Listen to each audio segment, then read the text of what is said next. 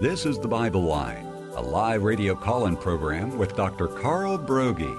Dr. Broggi is the senior pastor of Community Bible Church of Beaufort, South Carolina.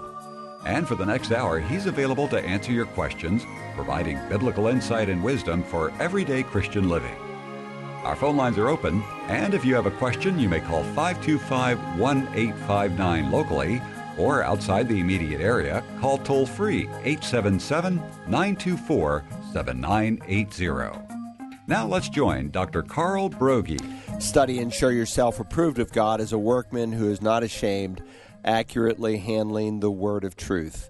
We welcome you this hour to the Bible Line. Maybe you are our first-time listener, and what we do for the next hour is we take people's questions as they've been studying Scripture, or maybe they're facing a challenge in their personal spiritual life or ministry, and they want biblical counsel. If we can be of help by God's grace, we will.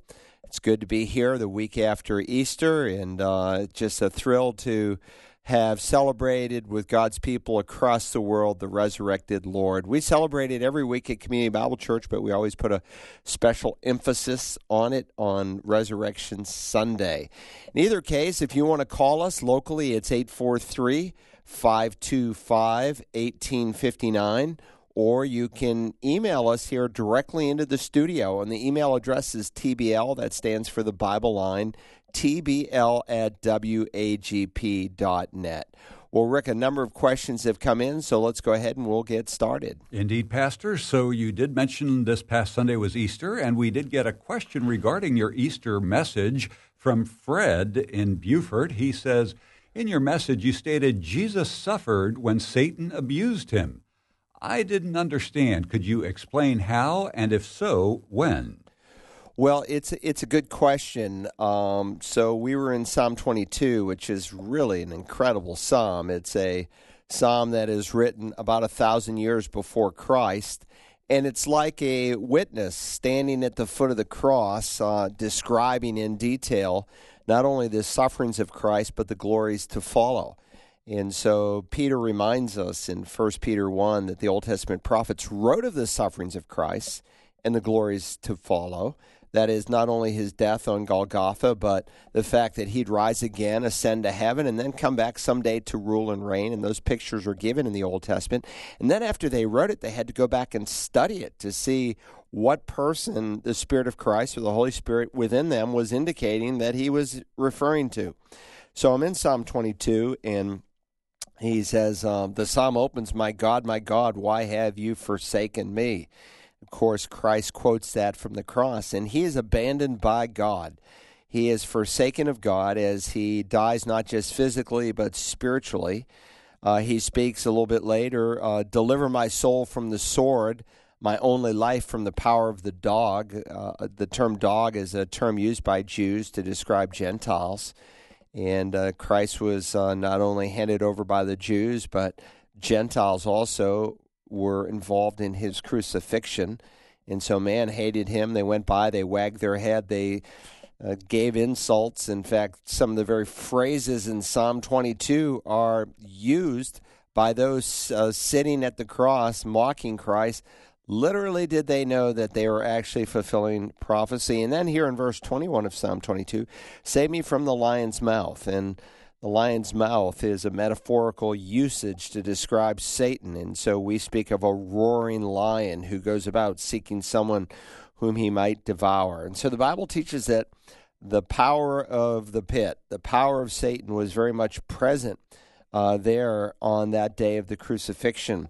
If you remember in Luke 22, Jesus said to the Pharisees, while I was with you daily in the temple, you did not lay hands on me, but this hour and the power of darkness are yours. And so this particular time frame is known as, not a literal hour, but he's describing that time frame. He, throughout John's gospel, would say, my hour is not yet come, my hour is not yet come. And then he comes to a point where he says, my hour has come. And this is the hour, the power of darkness that's at work. In fact, in that same chapter in Luke's gospel, Satan entered into Judas, who is called Iscariot, belonging to the number of the 12. And so Satan's very much involved. He uses Judas as a pawn almost, but he was a willing pawn. He was not a puppet. He chose to open himself up to evil for greed, and he pulled off the arrest of Christ so that it would lead to his crucifixion. And so Jesus, when he speaks of the power of darkness, he's speaking of those principalities, those powers, those rulers who hated him, who abused him, who were engaged. And, of course, you know, the Bible reminds us that in Ephesians chapter 2 that Satan is energo, the Greek text says. He's energizing the sons of disobedience. And he was certainly in full force there while Christ was being crucified. And I'm sure maybe he thought he had a victory. But the scriptures say in Colossians, for instance, that he disarmed the powers and authorities, and he made a public spectacle of them, having triumphed over them by the cross. So they thought they won as they abused the Lord, but they hadn't won. Christ was in charge. It was all according to the predetermined plan and foreknowledge of God. Great question. Let's go to the next one, Rick. Okay, very good. We just got a call from Kirk in Beaufort, and he is trying to do God's will. He says he's in good shape and athletic, but is convicted about occasionally smoking a cigar, and from time to time, he watches some movies that God convicts him about, and he just wonders, what can he do about that? Well, it's a great question. Kirk, I think the Lord has spoken to you clearly.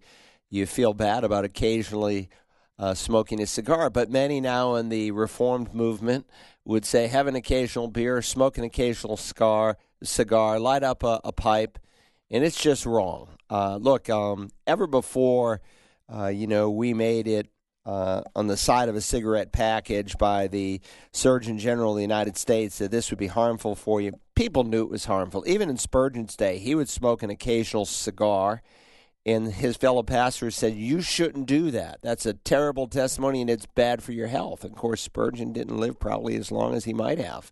It took down his health. And so, not to mention, what a terrible testimony, because it basically says that this is something I need to make me happy. And the flesh always wants to be fed. And so you are to starve the flesh and feed the spirit, and let God so delight the inner recesses of your heart that you don't need to smoke a cigar. But, it's quote-unquote cool. And sadly, Rush Limbaugh, he was a real cigar smoker and made it popular in America. Beyond the cigarette, he made the cigar popular and would often speak of it on his radio broadcast. It appears that Rush, praise the Lord, came to faith. His brother is a avid believer. David Limbaugh wrote a fantastic book on the resurrection that I gave to a Jewish rabbi in Jerusalem, and he's just dumbfounded by it. He did a super job on it. But Rush, it appears, came to faith, but look what killed him. It killed him. He should not have smoke, and sadly. Anyway, movies, look, there's trash everywhere. Just trash everywhere. These are the days that we live in. We're living in the days of Noah and the days of Lot. These are days where evil is triumphing, at least it appears to. The powers of darkness seem to be winning.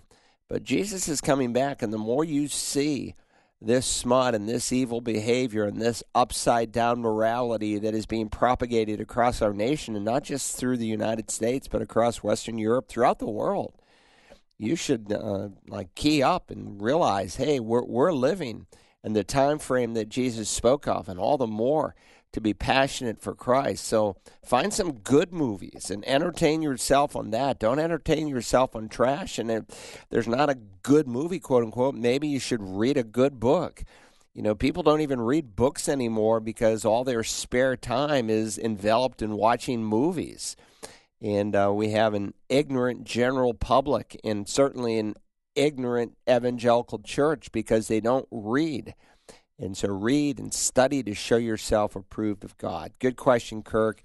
I might add one thing. I having smoked myself for 17 years, praise God, I finally quit in 1990. That gave you this radio voice? Yeah, probably.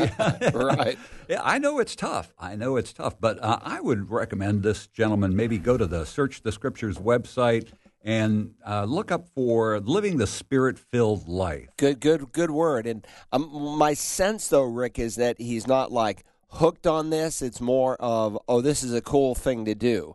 But when you're dealing with someone who's like hooked on nicotine, that's a process to get off. And people ask me, do I have a problem with Nicorette? Or no, if God can use that to wean you off because it's a drug, but at some point you have to go cold turkey. And it generally takes 30 to 60 to 90 days, depending on the person, the amount of nicotine intake, to get it out of your system. And then it's just association and habit. Absolutely. 843-525-1859. If you have a question on today's Bible line, Chris from Hiram, Georgia writes, I've heard that Ezra arranged the original order of the Old Testament books, and Jesus confirms it in Luke 24:44. It is also said the Apostle John ordered the New Testament books. These orders were later changed by Jerome in the 4th century. It would seem that if the Jews had a certain order to the books, that it would be wise to keep that order. Is there really any significance to this or the original order of the books? Well, Chris, this is a great question. I have a course. It's called Bibliology. It's not for the faint of heart. It's some 500 pages long. And in that course, I walk through all the logistics of how we got our English Bible. And, of course, you reference here what Jesus said on the Emmaus Road. These are my words which I spoke to you while I was still with you, that all things which are written about me in the law and the prophets and the Psalms must be fulfilled. So sometimes the Jews would summarize the Old Testament, what they call the Tanakh, in a couple of different ways. Earlier in the same gospel, there's a parable that's unique to Luke where the rich man dies and he goes to Hades, not because he's rich, but because he's an unbeliever. And Lazarus dies and he goes to Abraham's bosom, what we call Old Testament paradise, that became New Testament paradise, that became the New Jerusalem. And he's there because he's a believer. And, of course, the rich man in hell is very conscious because in hell people are very conscious of their surroundings. It's not that they just die and they cease to exist as Seventh-day Adventists have falsely taught, as Jehovah's Witnesses falsely teach. No, there's conscious torment in the place called Hades, which someday is thrown into the final resting place of the lost called the lake of fire. And there the man begs, hey, look, I've got 5 brothers. I beg you that you send him, Lazarus, to preach to my 5 brothers. If Lazarus comes out of paradise and he begins preaching, he'll get people's attention. That will be the miraculous, and they'll repent. And Jesus actually says if they don't respond to Moses and the prophets, so that's how he summarizes the Old Testament on this occasion, neither would they respond if someone was raised from the dead. And, of course, it was a short time later that Jesus literally raised Lazarus from the dead. Many believe, but many continued in their unbelief. In fact, they tried to get rid of the evidence, the Pharisees. They not only wanted to kill Jesus from that day on, they wanted to kill Lazarus. Maybe we can get rid of the evidence, we won't have so many believers. So let's think about the difference between our Hebrew Bible and our English Bible. Our Hebrew Bible, we often call it by the Jewish term the Tanakh. They don't call it the Old Testament because they don't have a New Testament, so they just refer to it as the Tanakh. And the word Tanakh, T, it begins with, stands for the Torah, which are the first 5 books of the law written by Moses. So Jesus spoke of Moses and the prophets. And then Tanakh, N, you hear the N sound, that's for Nevi'im. That's the Hebrew word for prophets. And then there's a hard C sound. It comes out, Tanakh is spelled, by the way, Tanakh. And the K sound is for, you've heard the word Kesed. It's actually like a KH sound. And so that stands for the Ketuvim, or the writing. So they take these 3 Hebrew letters, TNK, and they add the vowels, and they get Tanakh. Now, they divide their scripture into 3 parts, as it were.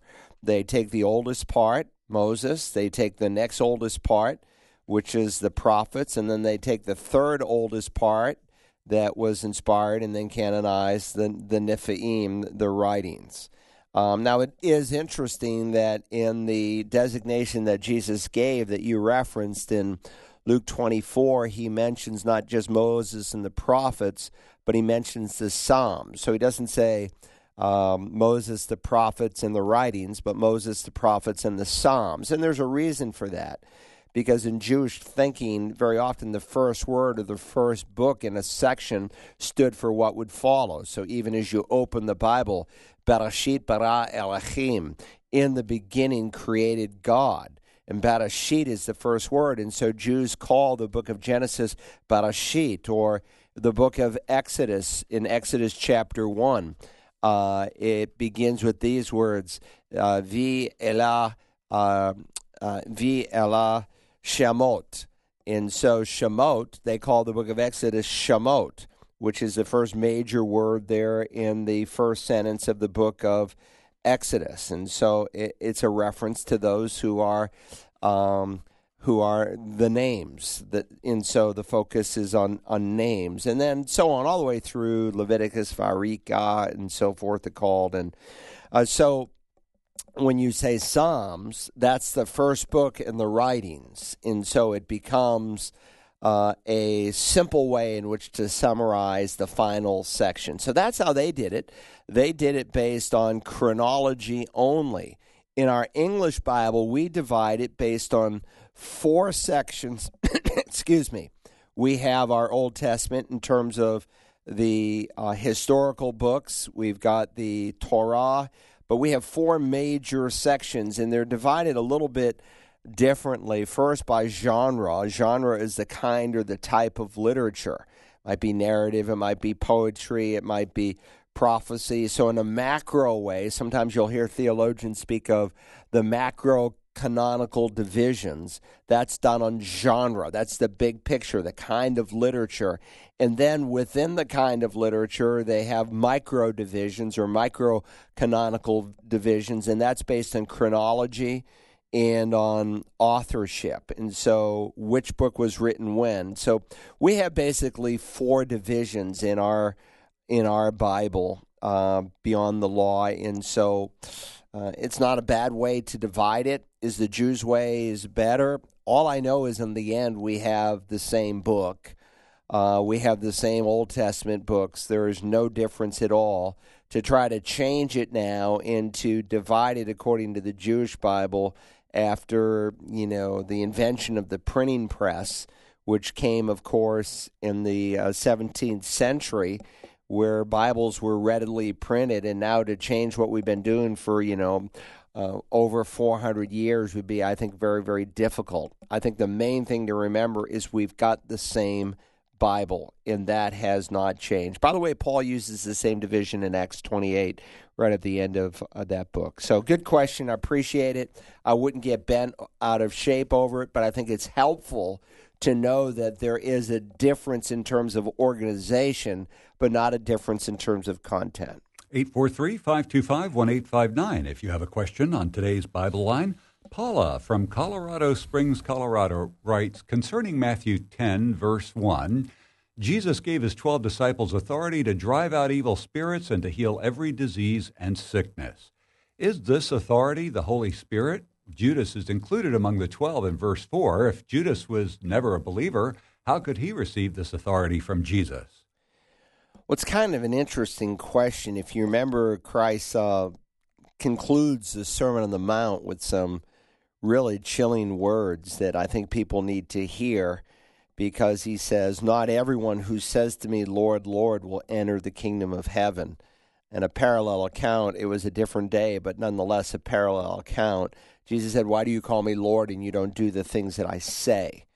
And so to claim that Jesus is your Lord, Lord, and to repeat it twice to affirm that you have a personal relationship with him, and for a lifestyle that denies it, is going to be a big shocker someday. So why do you call me Lord, Lord, and you don't do the things that I say?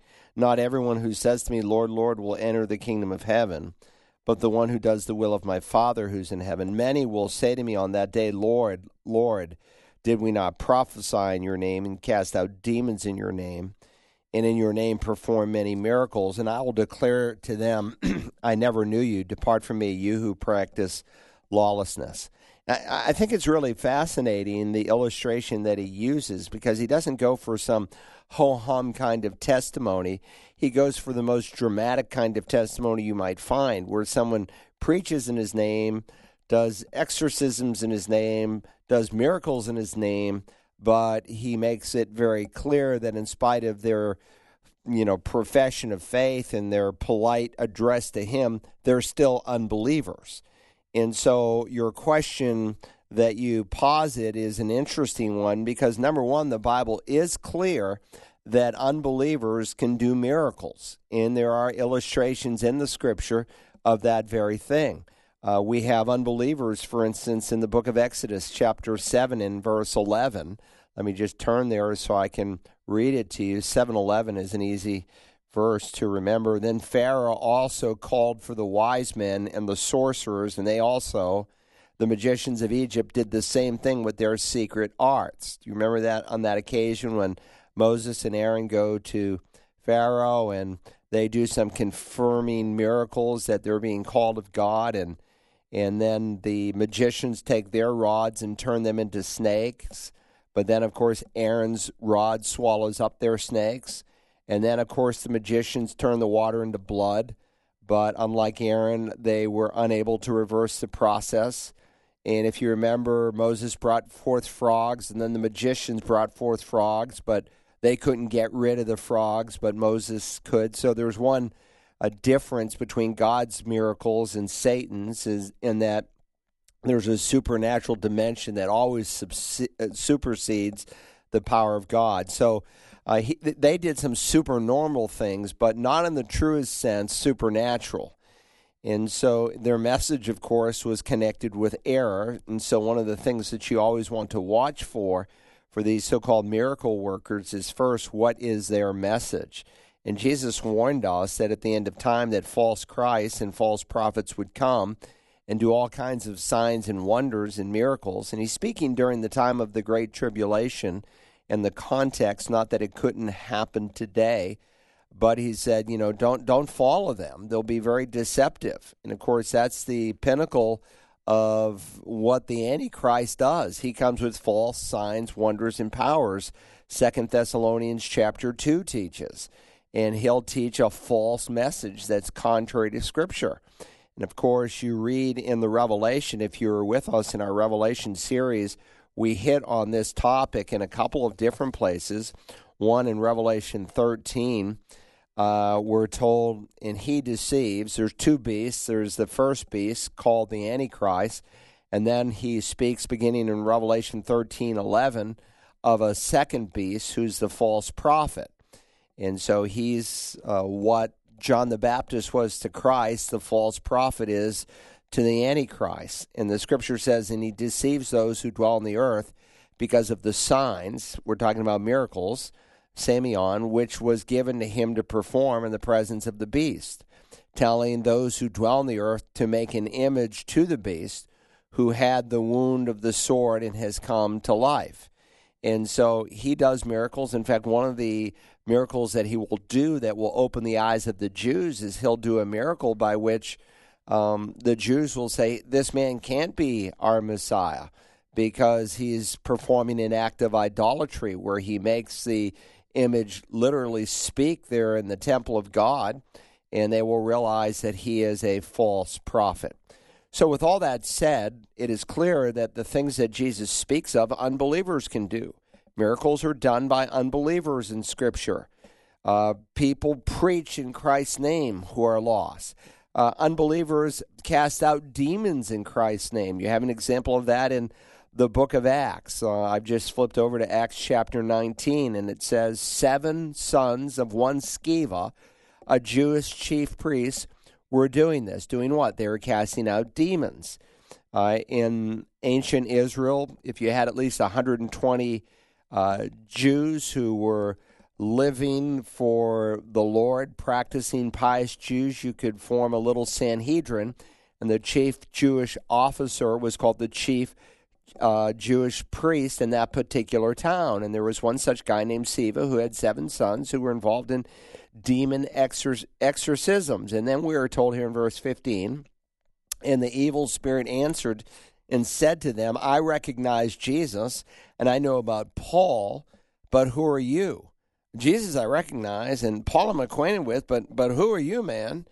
And then the text says, and the man in whom was the evil spirit leaped on them and subdued them and overpowered them, so that they fled out of the house naked and wounded. Now, they had been casting out demons up to this time, but on this particular occasion, they used the name of Jesus, and they have a bad experience with his name. But the fact is that unbelievers can do all of the above, and Jesus doesn't deny that, but their life on the inside had not fundamentally changed.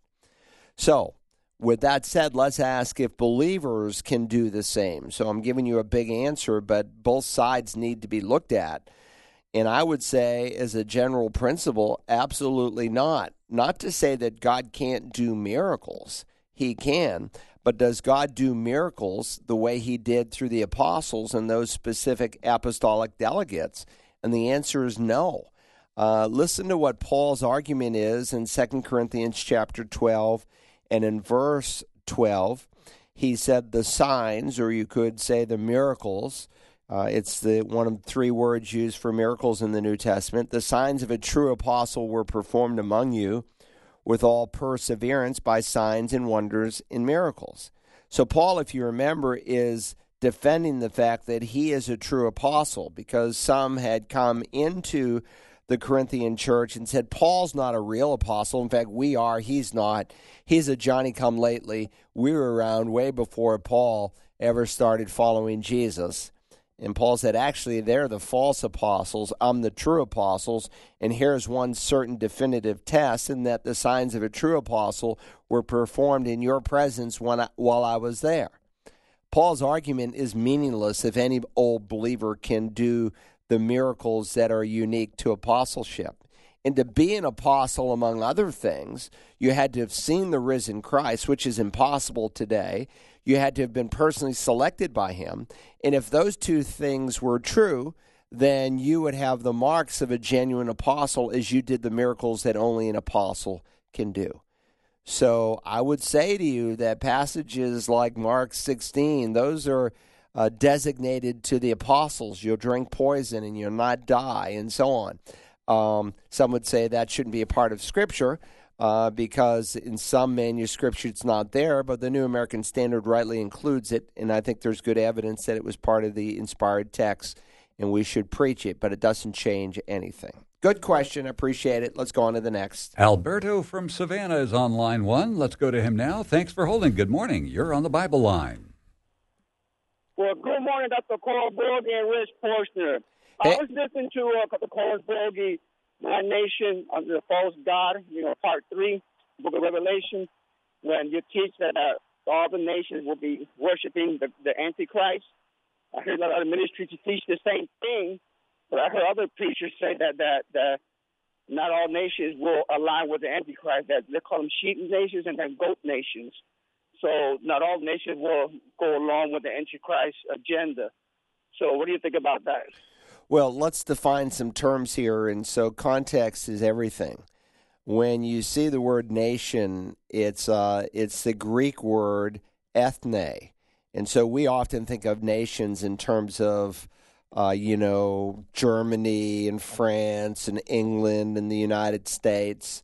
But actually, technically, while certain geographical locations may have originally been representative of a certain ethnic group, the term is ethne, and it speaks to different ethnic groups. And if you think of the United States of America, we're covered over with all kinds of ethnic groups. There was a whole time when people came from, quote-unquote, the old country, from all the European nations, and they migrated here. And in many of our communities, even in the early part of the 20th century, there would be multiple languages spoke. You can still go to cities like Boston today, and there's a Chinese section, and there's the Irish section, and there's the Polish section, and there's the Italian section. And there was a time when those were the principal languages spoken in those communities. But what has survived is maybe some of their restaurants and some ethnic perspectives. But when the Scripture speaks of the nations going against him, he's talking about all the various people groups of the world who are represented, obviously, in various geographical spots. And so sometimes even the writer to the Revelation, John the Apostle, speaks of certain locations that people are going to come from to attack Israel as they gather there in the plain of Megiddo. But it also teaches equally that there's coming a time when all the various tongues and tribes and nations will be saved. And so God is going to complete the Great Commission during the time of the Great Tribulation. And what we've been trying to do for 2,000 years, and we should not stop doing it. We need to function and live like we are the only believers on earth, and our goal, not only individually but corporately, should be to reach every living person with the gospel, preach the gospel to everyone under creation. But Jesus said, this gospel of the kingdom shall be preached in the whole world as a testimony to all the nations, and then the end will come. Some people say, hey, we're almost there, and we've just got X number of people groups, must be close to the second coming. Well, there's still a ton of people groups that haven't been reached, especially in the 1040 window, but they are going to be reached during the time of the Great Tribulation. Anyone and everyone who wants to hear the gospel will be able to hear it. How? Through the 144,000 Jewish evangelists. They will hear it. They will also hear it, the Scripture affirms, through the 2 witnesses who will be there on the Temple Mount. And even God, for the first time in the history of Christianity since the church was born at Pentecost, he'll use an angel. In this age, he doesn't use any angels to preach the gospel, but there'll be an angel that will fly through the heavens, and he'll preach the eternal gospel to everyone on the earth. And so John, when he has this vision, he sees these people from every tribe and tongue and nation who are assembled. Why? Because they're converted during the time of the Great Tribulation period. So there are folks who have never heard the gospel before in clarity and power who will hear it during the time of the Great Tribulation period. People who have heard it prior to the rapture of the church will not have a chance. They will fall under a judgmental delusion in which they will believe what is false. But there will be scores of people, an untold number, that are likened to the sand of the seashore, who will come to faith in Christ during the tribulation. Good question. Let's go to the next one, Rick. 843-525-1859. If you have a question on today's Bible line. And Courtney from Lincoln, Nebraska writes, my 27-year-old adult son began having episodes of sleep paralysis during graduate school. They are similar to night terrors, but he feels as though he is awake and aware but unable to move. All of these episodes include demon-like creatures sitting on his chest, in the corner of his room, or chasing him. They last several minutes and end when he's fully able to wake. I've never heard of this before, but apparently it's a relatively common medical condition. He is the most level-headed, logical person and shrugs them off as something neurological that happens to him when he has been lacking sleep. But the demonic aspect of these is a bit unnerving. He does know the Lord. I'd be interested to know if you've heard of this before and if you have any thoughts about possible spiritual implications. Yes, many times in my office in the last 40-plus years I've been in ministry, people have expressed to me this reality. It's called sleep paralysis. It's a kind of scary thing in that you're asleep and you try to wake up, but you can't. I mean, most people have had at least some degree of sleep paralysis. Maybe you're in a very fearful dream and you want to do something, but you can't. You just can't move. It's like your body is frozen. Well, you can take that and you can multiply it several times, and people have a heightened sleep paralysis in that they are in this dream that seems so real, and sometimes they have what's called a false awakening. They think they are awake, but they are actually not. They're feeling the pressure of the blankets around them, maybe some light in the room through their eyelids, and then when they fully awake, they realize that they weren't awake at all. Now, what are we to make of it? Is it purely neurological? Well, there is a whole lot of it, I think, that is neurological, and there are some reasons why sometimes people without these demonic creatures and dark, shadowy figures that people sometimes describe to me, and they say, is my son or daughter demon-possessed or whatever? I think very often people have these scary dreams, and there's nothing directly related to it spiritually, like Satan is attacking them. But look, there's a lot of sin and sinful thoughts and even sinful dreams that come in a person's life because of the kind of things that we put into our heart. And so if you put trash into your heart, if you put violence into your heart, if you put dirty images into your heart, then in your subconscious you might dream such things.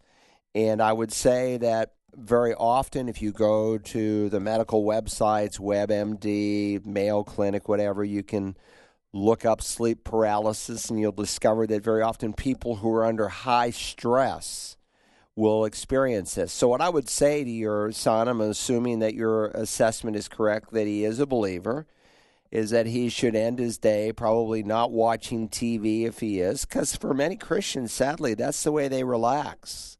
They just watch TV. Why don't you encourage him to go to bed listening to a sermon or a spiritual podcast of some sorts, or reading his scripture, or get a Bible app where he can listen to the scripture and begin to fill his mind more with godly things. And I think what you will discover is that some of these frightful dreams, especially with demonic kinds of images, will begin to flee. But look, these demonic kinds of images are filling movies. And Christians, sadly, are in violation of Philippians 4:8, and they're watching these movies. And if you don't, you're just called an old fuddy-dud and a legalist, when God says that you're to set your mind and heart on the things that are pure and right and true. And two, I should add that if someone is using alcohol, that this is a problem. I've spoken to people where they use cough medicine to help them to go to sleep, and sometimes you need cough medicine, and if you have a bad cold and you all you can do is cough, but some people just, it's habit forming. You look at the side of the bottle, I forgot what it is, 60 or 70% alcohol. It's pretty high, isn't it, Rick? It's about 25%, okay, but still a lot. Maybe I overwrote it, but I actually, when I have trouble sleeping, I take Sleep Quill, which is the same company, but it doesn't have any alcohol in it. Yeah, and there's other natural components that people can take that would mimic like eating turkey on Thanksgiving. There's a chemical in the turkey, tryptophan. Yeah, tryptophan. Yeah. And melatonin also. Yeah, melatonin is a natural way that sometimes people have trouble sleeping. They'll take that, and that helps them to go to sleep. But if they're using alcohol, again, sadly, it goes back to the first caller. People smoke in moderation, they drink in moderation, and then they wonder why they have some of these problems. And they are really in violation of Scripture. We shouldn't drink alcohol to get a buzz, to get a high. For these kinds of reasons, we're in clear violation of Scripture because we're using strong drink, and God speaks not just against drunkenness, but against the use of strong drink. And so in some of these instances where people have described this to me, I'll say, well, do you have I like to have a beer with my pizza, and why don't you cut that out? Why don't you just stop drinking? And you may see these things dissipate, and sure enough, they do. So I don't know your son. I don't know the particulars. He may not do any of those things, but he may be under a lot of stress, and he needs to step back and meditate in your heart upon your bed and be still, the psalmist says. Meditate in your heart the truth of Scripture. Let that begin to fill your heart. Tremble and do not sin. Put away the evil things. And then meditate in your heart upon your bed and be still. And you may find that the kind of night's sleep that you want will be fantastic. So unless your son was involved in the occult and those kinds of things, and I'll ask those questions. People think, is my son or my daughter, he's 15 and he's having these hard dreams and he sees these demons. Unless they're involved in the occult, I don't think you should think that this is some satanic indwelling or oppression, but there can be some attacks that come that are spiritually related that we shouldn't simply write off 100% of the time as a medical problem, and we need to step back and ask carefully, what is my lifestyle like? What am I putting into my body? What am I putting into my mind? And sometimes there's some dots that can be connected that need to be severed. Let's go to the next question. 843-525-1859. If you have a question on today's Bible line, Sue from Beaufort writes, in the parable of the sower, I've heard it taught that the seed choked off by the thorns was someone who was saved but not living for the Lord. I've also heard it taught that the person is not saved. The only one saved in that parable is the one sown in the good soil. I'd like to know which is the correct interpretation. I believe that only the seeds sown in the good soil are those who are saved. Well, it's a great question, and what you want to do is look at it in the time frame in which it was originally given, and this will really help you to understand it. Dr. Pentecost, Dwight Pentecost, was one of my professors, and I took a specialized course with him just on the Gospel of Matthew. And he would tell us the key to understanding Matthew 13 is to realize that it comes after Matthew chapter 12.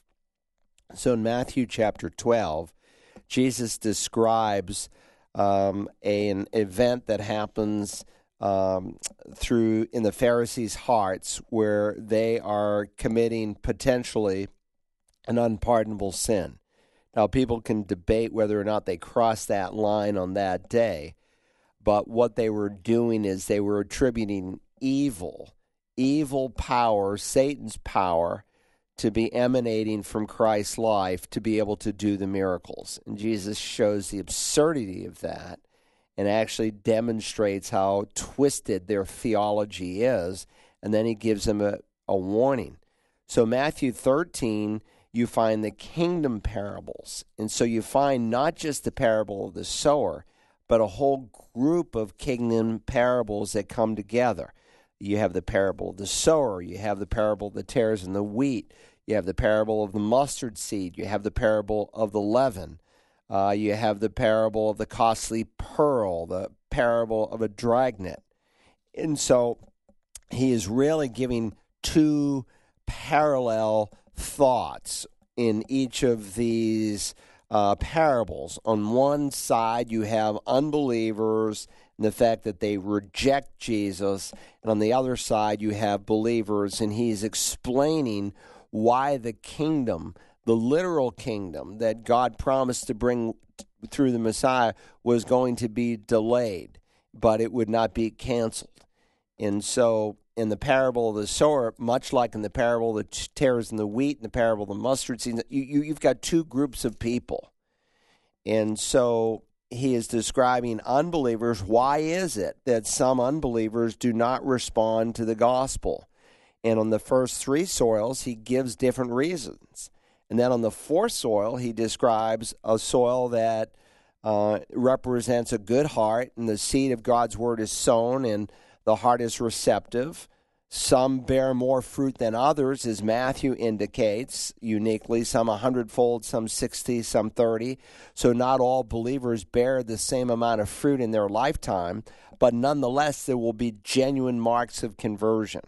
The idea that this was different types of people rather than two types. There was a guy, his name was Pat Morley. I knew Pat because we were both on executive ministry staff. He was the director for New York City, and I was the director for Dallas, Texas, and I met him at a meeting in New York, and Art DeMoss had died, who started Executive Ministries, and his wife hosted a meeting, and they brought in the directors from across the country from major cities, and he later wrote a book called Man in the Mirror, and it was lousy theology.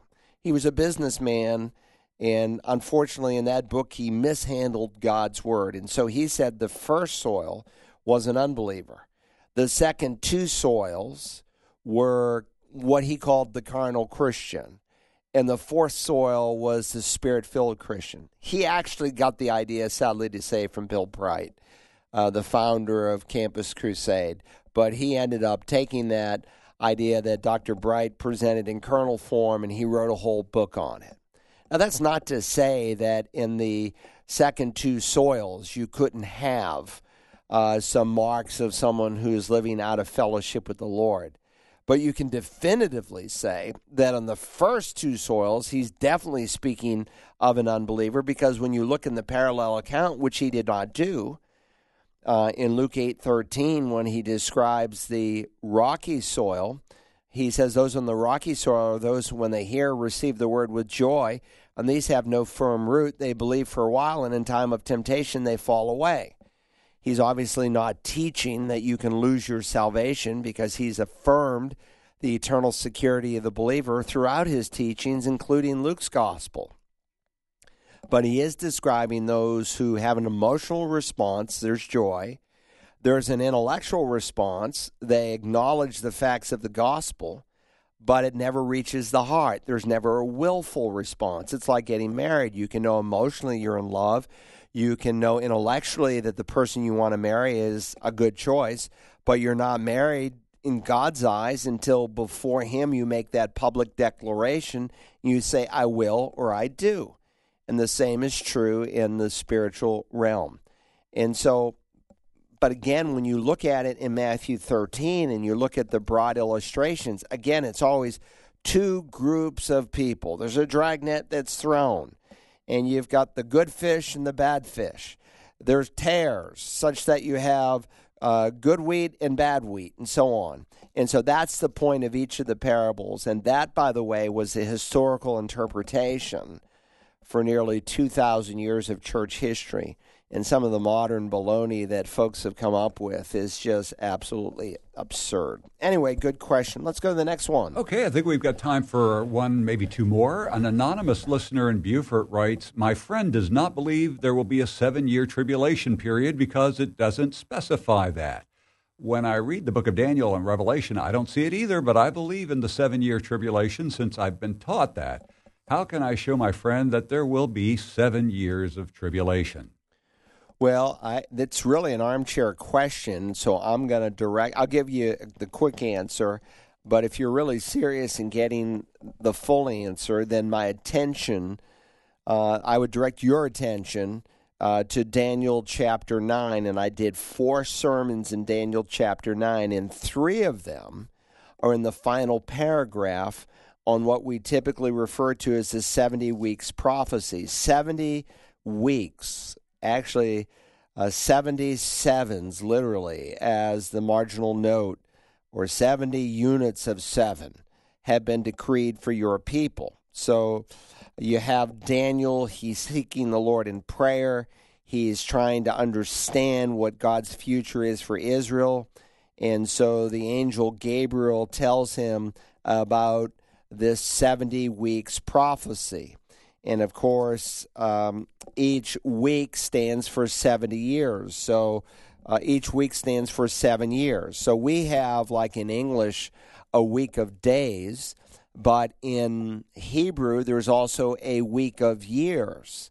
And so the same term, by the way, is used for Jacob, who needs to work for 7 years, but it's the same phrase. It's a week of years. You need to work for a week, for 1 week, which would be 7 years. And so there's 77s, and he divides the prophecy with a space in between. And the first part of the prophecy brings you to Palm Sunday, to the 173,880th day that was predicted by the prophet Daniel, when a decree would go out to rebuild the city, that Messiah would come and present himself to Israel. And then it goes on to say that after that he would be cut off. And so he presents himself on Palm Sunday, as we call it. And then by Friday, he's dead.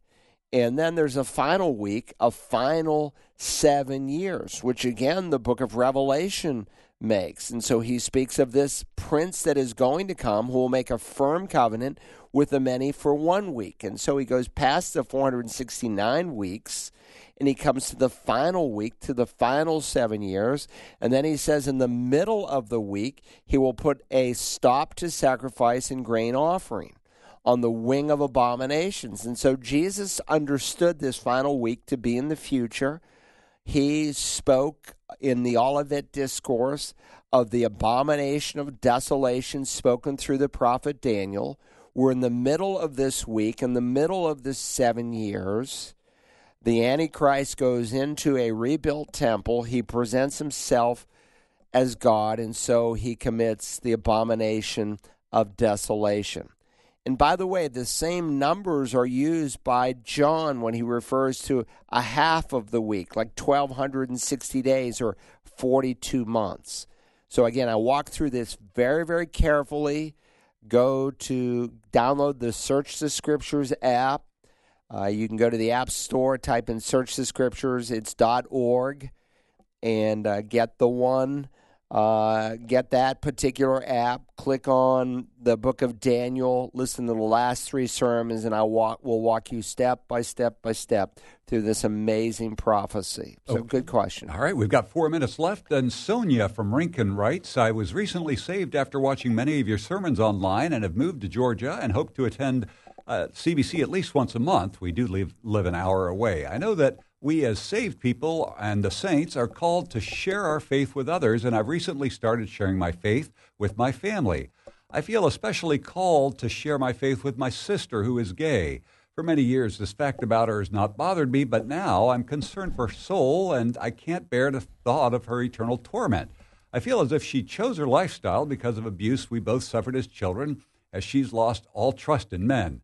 I struggle with how to share the plan of salvation with her and the need to repent of sin without deeply offending her. She is currently struggling to parent her 2 children with her female partner, and I don't want to throw her life into more turmoil because she thinks that I believe that she is living a life of sin. How can I approach this with her in a compassionate manner? I know how important this is, and I don't want to hesitate any longer because we don't know what tomorrow will bring.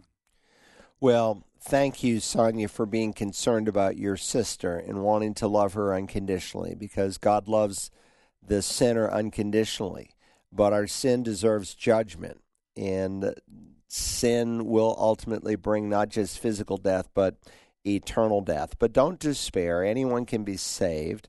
I would first direct you to my sermon that if you just go to YouTube and type in, "Is it okay to be gay, Broggi?" You'll have one of my longest sermons that's online. I think it's an hour and 20 minutes, and I go through every single time that homosexuality is addressed in the Old and the New Testament. So number one, you need to know what you're talking about, because many people are taking the Bible and twisting the Scriptures to say that it's okay to be gay, or they're saying, well, it's okay to have this desire for someone of the same sex as long as you do not act it out physically. And even there, those who say that say there are certain physical expressions that are okay, and then there's one where you've crossed the line. So you, want to know what you're addressing, what you're speaking to. But let me give you some hope as I do in that sermon. Or do you not know that the unrighteous will not inherit the kingdom of God? Do not be deceived. Neither fornicators, nor idolaters, nor adulterers, nor effeminate, nor homosexuals, nor thieves, nor the covetous, nor drunkards, nor revilers, nor swindlers will inherit the kingdom of God. But then the next verse says, such were some of you, but you were saved. That is to say, you were washed, you were sanctified, you were justified in the name of the Lord Jesus Christ, in the Spirit of our God. So Paul is just recounting the fact that there were quote-unquote gay people, even male prostitutes, whom he found when he went to preach the gospel at Corinth, and some repented and believed. Look, we've got people like that at Community Bible Church. They don't even want it to be known. They don't want people to know that this was their background and that they were saved out of homosexuality. Some have shared it. Some just prefer not to. They don't want their kids to ever know. They don't want them to even have to process that thought in their minds as children. So just know that God can save anyone, and he does. But, the most loving, compassionate thing to do is to tell someone the truth. And when you speak the truth of homosexuality, you should always include, hey, look what God has saved me from. And when God looked at my sin, he saved me and forgave me. And in spite of the abuse that you think may have precipitated your sister's lifestyle, just remember that where sin abounds, grace abounds all the more. And so God can move in any situation and deliver your sister. So you keep praying for her and witnessing accordingly. God bless you. Thanks for joining us today here in Search the Scriptures Bible Line.